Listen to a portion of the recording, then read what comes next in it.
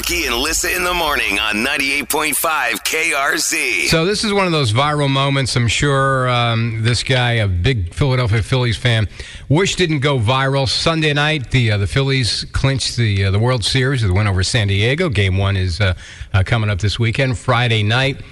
There was one guy who climbed a light pole, as people do when they get excited. EMT had to help him down with a ladder. He got stuck up on a light pole. No, how does one get stuck?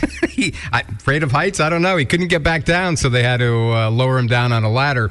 And then this guy here, a little excited after the game outside the stadium. He got married on Friday, and the Phillies clinched a berth in the World Series Sunday night. Oh, we got married on Friday, and the Phillies won! This is the best part of the weekend by far! Ooh. Whoops. So that was his new bride in the beginning. Oh, we got married on Friday, and the Phillies won! This is the best part of the weekend by far! Yes, the best part of the weekend was not Friday. It was Sunday when the Phillies earned a trip to the World Series. Enjoy your sexless honeymoon, sir. Wow. Yeah. Ouch.